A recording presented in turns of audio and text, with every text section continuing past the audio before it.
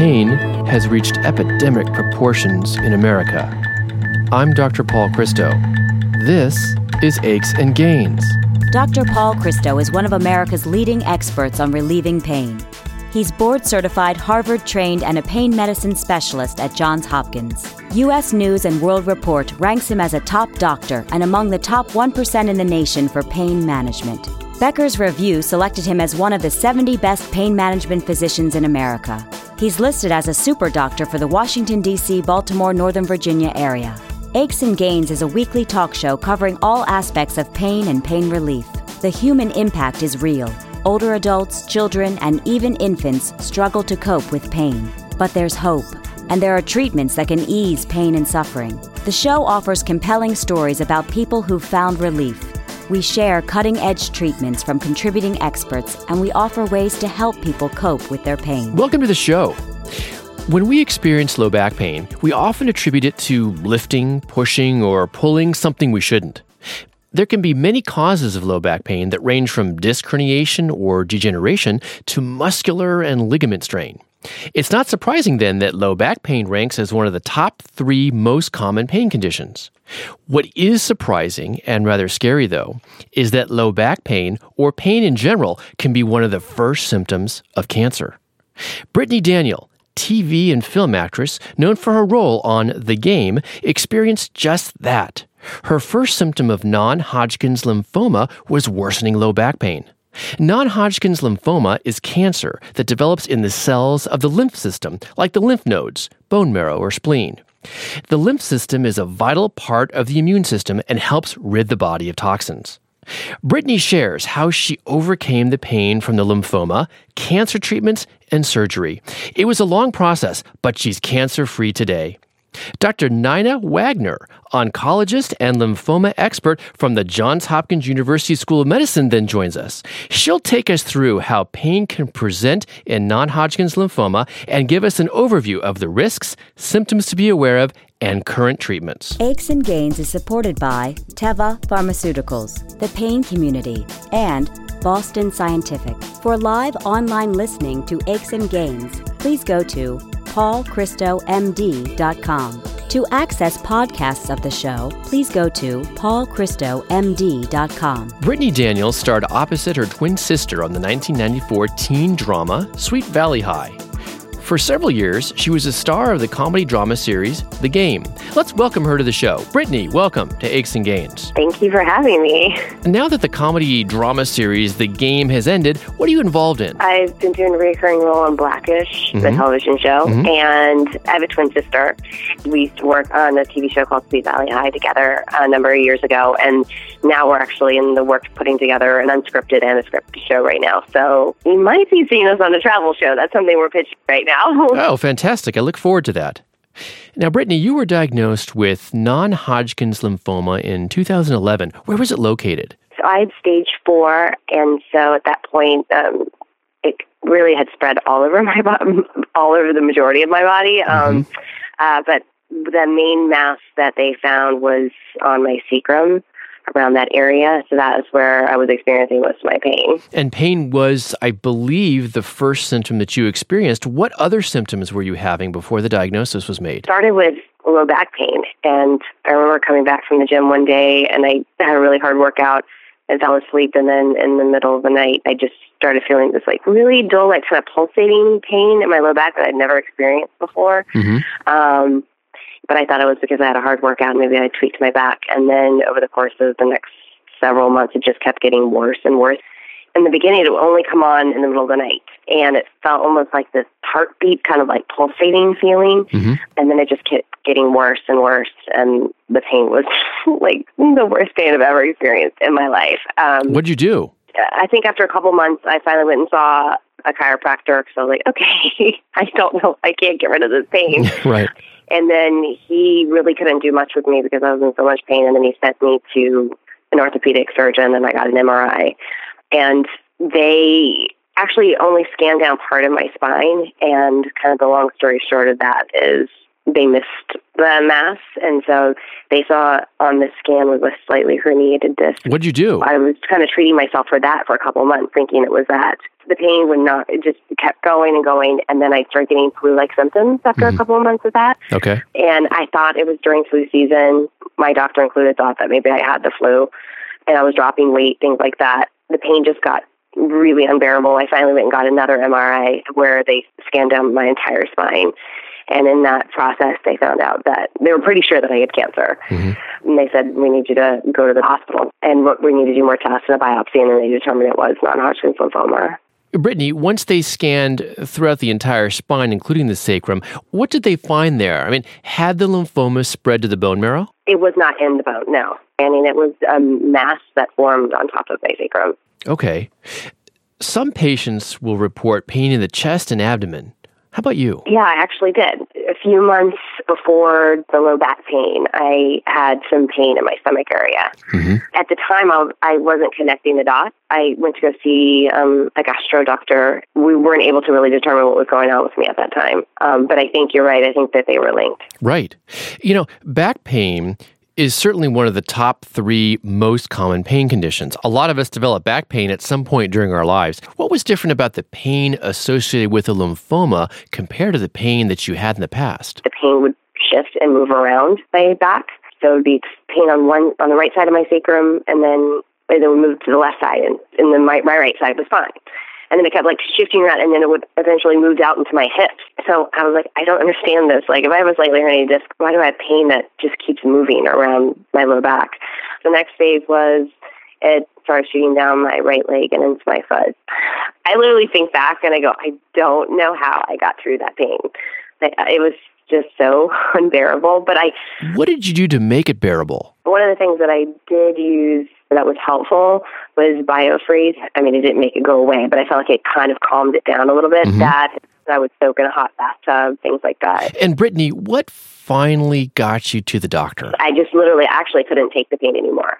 My teeth were chattering. I was in so much pain, uncontrollable pain. Wow. I mean, it sounds awful. Did the lymphoma spread to lymph nodes in other parts of your body and cause pain elsewhere? My pelvic area and up in my chest, and obviously my lymph nodes. But yeah, mainly kind of my torso area and my chest and low back. Okay. The workup to diagnose non-Hodgkin's lymphoma can include things like bone marrow biopsies, lymph node biopsies, or even spinal taps. Right. Did you undergo any of those? And if so, how painful were they? Oh, yeah, bone marrow biopsy. That was probably the most painful thing I've ever experienced. Yeah. I think they offered to put me under for it, but we needed to find out the answer really quickly. So I didn't have any pain medication for that. Typically, the oncologist will inject local anesthetic, like Novocaine, for example, through the soft tissue to numb up that area before the needle is placed into the bone. Brittany, did you require any surgery? Laparoscopic surgery, because they were concerned about the swollen lymph nodes in my stomach, abdomen area. But then they determined that I was okay. Oh, that's great. Now, was that painful? Oh, my God, yes. So they did the laparoscopic, but then they also had to cut me open a little bit, too, to remove some stuff. So that was, that was very painful to go through that. Oh, I'm sorry to hear that. Now, post-operatively, did they offer you a PCA pump, whereby you can press a button to deliver morphine, for example, intravenously for pain control? Yes, that's what I had. So it was helpful. What helped me the most was oxycodone for my low back pain, because even while I was going through the treatments, I still was in excruciating pain. And once they gave me oxycodone for the first time, once they figured out that I had cancer, I literally felt like I was the biggest relief of my life. Yeah. Because I had been in so much pain for so long. Yeah. That was the only thing that really worked for me. Well, although there's a controversy now related to the use of opioids, specifically for non-cancer pain, for cancer pain, opioids can be life-saving, no question about it.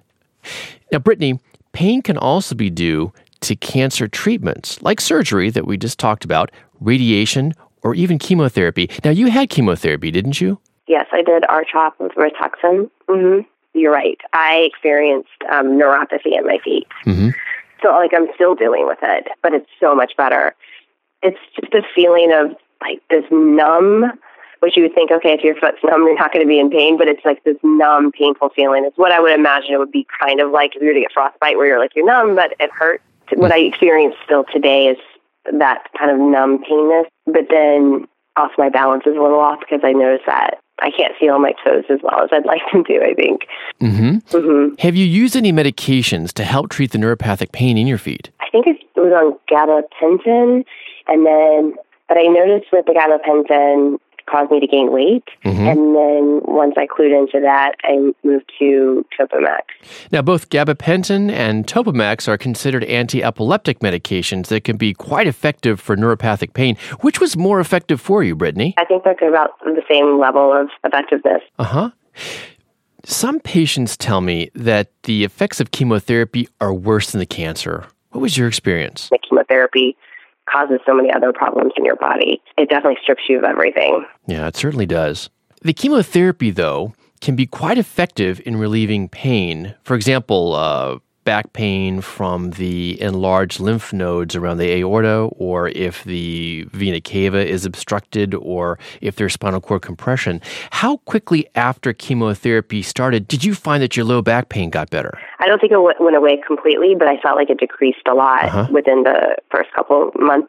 I responded pretty quickly to chemo.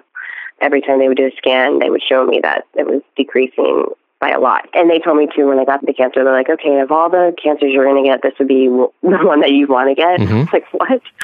Because they have such advanced medication for non-Hodgkin lymphoma. And they said either you'll respond to it immediately or not at all. Luckily, I responded immediately to it. You're really fortunate. And I think that's because you had an aggressive form of non-Hodgkin's lymphoma called large B-cell lymphoma. Brittany, it was fantastic having you on the show today. Thank you. Thank you so much for having me. It was really nice talking with you. Please join us for part 2, when we go much more in depth about the methods that Brittany used to get her through the pain and discomfort of chemotherapy. Up next is Dr. Nina Wagner, oncologist and lymphoma specialist from the Johns Hopkins University School of Medicine. I'm Dr. Paul Christo, and you're listening to Aches and Gains. Aches and Gains is supported by Teva, a leading global pharmaceutical company committed to increasing access to high-quality health care by developing, producing, and marketing affordable generic medicines, as well as innovative and specialty pharmaceuticals. If you have any questions or comments for Dr. Christo, please email him at achesandgains@gmail.com. That's achesandgains@gmail.com. Dr. Nina Wagner is an associate professor, Department of Oncology, Division of Hematologic Malignancies at the Johns Hopkins University School of Medicine. She's a lymphoma expert and has written extensively on non-Hodgkin's lymphoma. Dr. Wagner, welcome to Aches and Gains. Thank you. Our first guest, Brittany Daniel, was diagnosed with non-Hodgkin's lymphoma. Could you give us an overview of what that is? Sure. So non-Hodgkin lymphoma is a little bit of a generic term because non-Hodgkin lymphomas comprise about 50 different types of cancer, all lymphomas. Lymphomas in general are cancers of the lymph nodes. So essentially, this is a type of cancer of the lymph nodes. Now, Nina, the non-Hodgkin's lymphomas can develop in other parts of the body, though, can't they? They can present in organs, in the bones. It sort of depends on their manifestation, and they can be present in any location in the body. What affects our risk for developing non-Hodgkin's lymphoma? So there are few known risks, principally are comprised of having a severe immunosuppressed state. So, for example, those individuals with HIV are at higher risk for some of the aggressive lymphomas. Patients who undergo kidney transplants, liver transplants are at higher risk for certain types of lymphomas. But in most cases, we really don't know why people develop lymphoma. Well, how about autoimmune diseases like rheumatoid arthritis or psoriasis? That is true. Again, for certain subtypes of lymphoma, there has been an association, again, that probably has to do with the immunosuppressed state.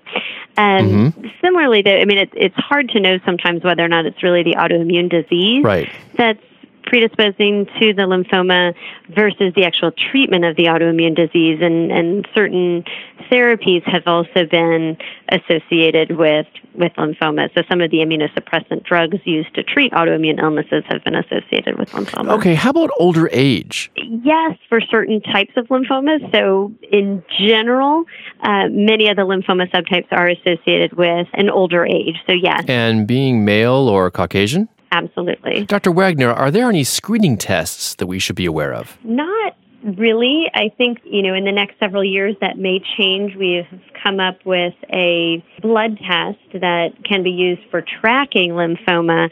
It has not been widely used, and it's not used for screening for lymphoma. So at this point in time, we really don't have a tool to screen for lymphoma. Well, I hope that does change.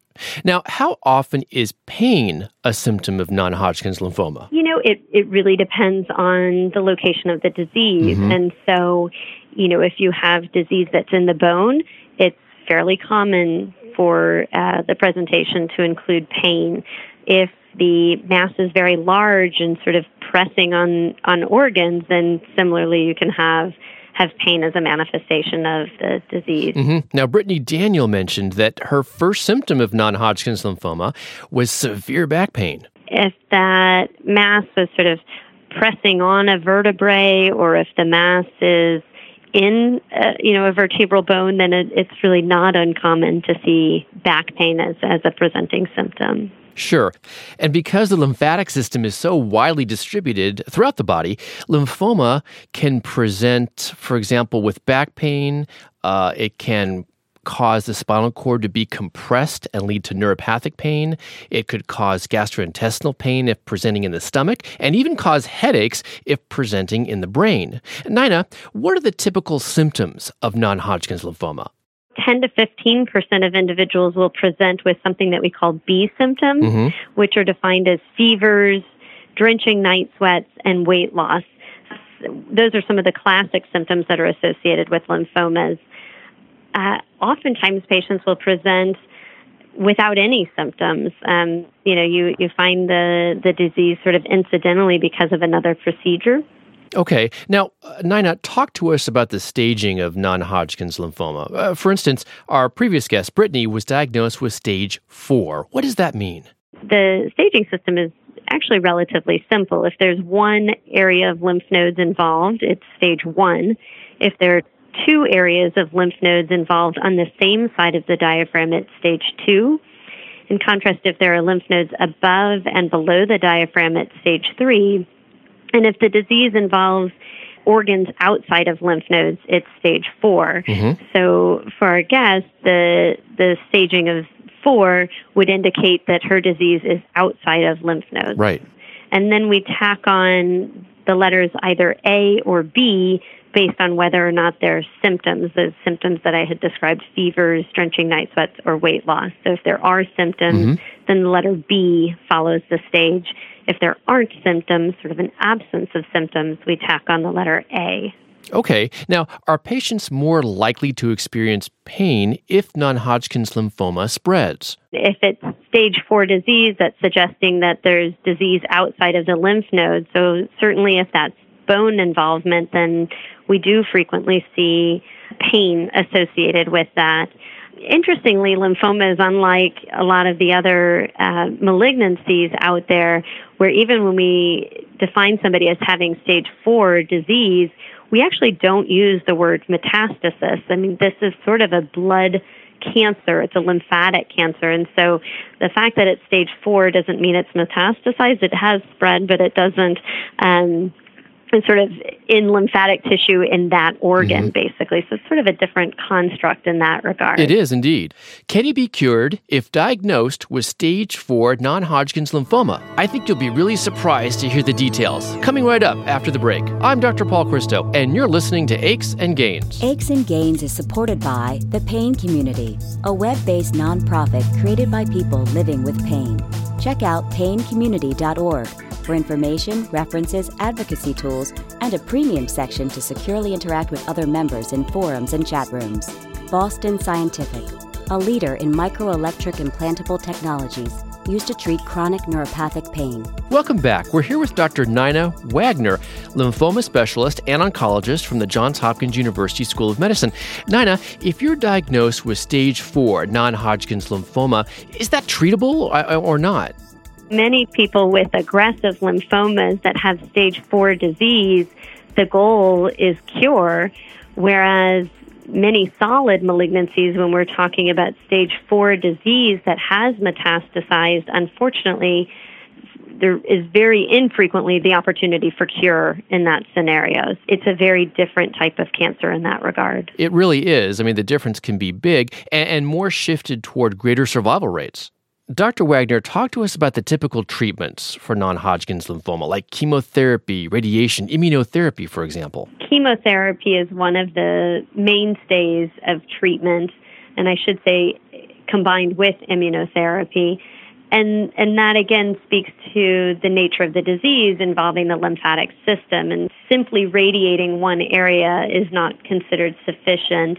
And even when we're giving radiation, that's almost always in combination with either chemotherapy along with immunotherapy or immunotherapy alone, because we have to imagine that even though we may see the disease in one location, that the lymphatics are all connected, and so there could be a few cancer cells that have sort of started to circulate within that lymphatic system, and so chemotherapy treats all of the disease as opposed to sort of a targeted treatment like radiation. Now, with respect to targeted treatment, you mentioned immunotherapy. Would you describe that for us? Immunotherapy is a therapy specifically in lymphoma that we're using where we're targeting the lymphoma cells. So unlike chemotherapy, which sort of blindly treats all of the cells, including cancer cells and healthy cells, the immunotherapy is really only targeting those cancer cells. Okay, great explanation. How responsive now is non-Hodgkin's lymphoma to treatment? For example, Brittany Daniel is cancer-free today, and she was stage 4. Roughly speaking, we separate lymphomas out into very aggressive, and indolent or slow-growing. Those that are aggressive tend to be very responsive to chemotherapy because those cancer cells are rapidly dividing. And what chemotherapy is doing is it's targeting rapidly dividing cells. So oftentimes the more aggressive lymphomas respond very well to chemotherapy. Even in the slow-growing lymphomas, many times they will respond to chemotherapy as well and go into a complete remission. Sometimes, though, what we see for some of the slower-growing lymphomas is that remission duration may not be durable to get to the point of a cure. 6 years later, that slow-growing lymphoma may recur. That doesn't mean that it's not treatable again and that you couldn't achieve a remission again. It's just that it does have a relapsing nature, as opposed to some of the more aggressive cancers that after a number of years of being in remission, we expect to achieve a cure. Right, and that's why it seems in general non-Hodgkin's lymphoma leads to better survival rates than, for example, the solid tumors like pancreas, liver, or gallbladder. Now let's switch gears and talk about the treatments associated with non-Hodgkin's lymphoma that can lead to pain. And let's start with chemotherapy. Occasionally, patients will experience some pain with the administration of chemotherapy as those masses are starting to shrink. I wouldn't say that's all that common. Some of the chemotherapies do cause specific side effects of neuropathy, which is a numbness and tingling of the fingers and toes. That's one of the more common pain syndromes that I've seen associated with chemotherapy. And in your experience, which chemotherapeutic agents typically cause neuropathic pain? Microtubulin inhibitors are one class of medications that frequently cause neuropathy, as well as taxanes and platinum drugs. And among those classes of chemotherapeutic agents that lead to neuropathic pain, does it typically resolve, or do you see chronic pain developing? Many individuals have resolution of that neuropathy. And it can take numerous months to fully resolve. But unfortunately, there are some individuals that are bothered by the neuropathy for years, and that neuropathy can be permanent. That's true, and it is very unfortunate. Dr. Wagner, it was great having you on the show today. Thank you very much. Thank you for the time. We have much more to discuss and to cover, so please join us for part 2. I'm Dr. Paul Christo, and you're listening to Aches and Gains. The views and opinions expressed in this radio program are solely the views of Dr. Paul Christo and do not necessarily express the views of this radio station and Johns Hopkins University School of Medicine, nor an endorsement by any or all of them of any of its content. This show provides medical information, not advice. Please consult your personal physician before engaging in any course of treatment or use of any of the techniques or products discussed on this show. Discussion of particular uses of products on this show have not been approved by any of the manufacturers of such products. To access podcasts of the show, please go to paulchristomd.com.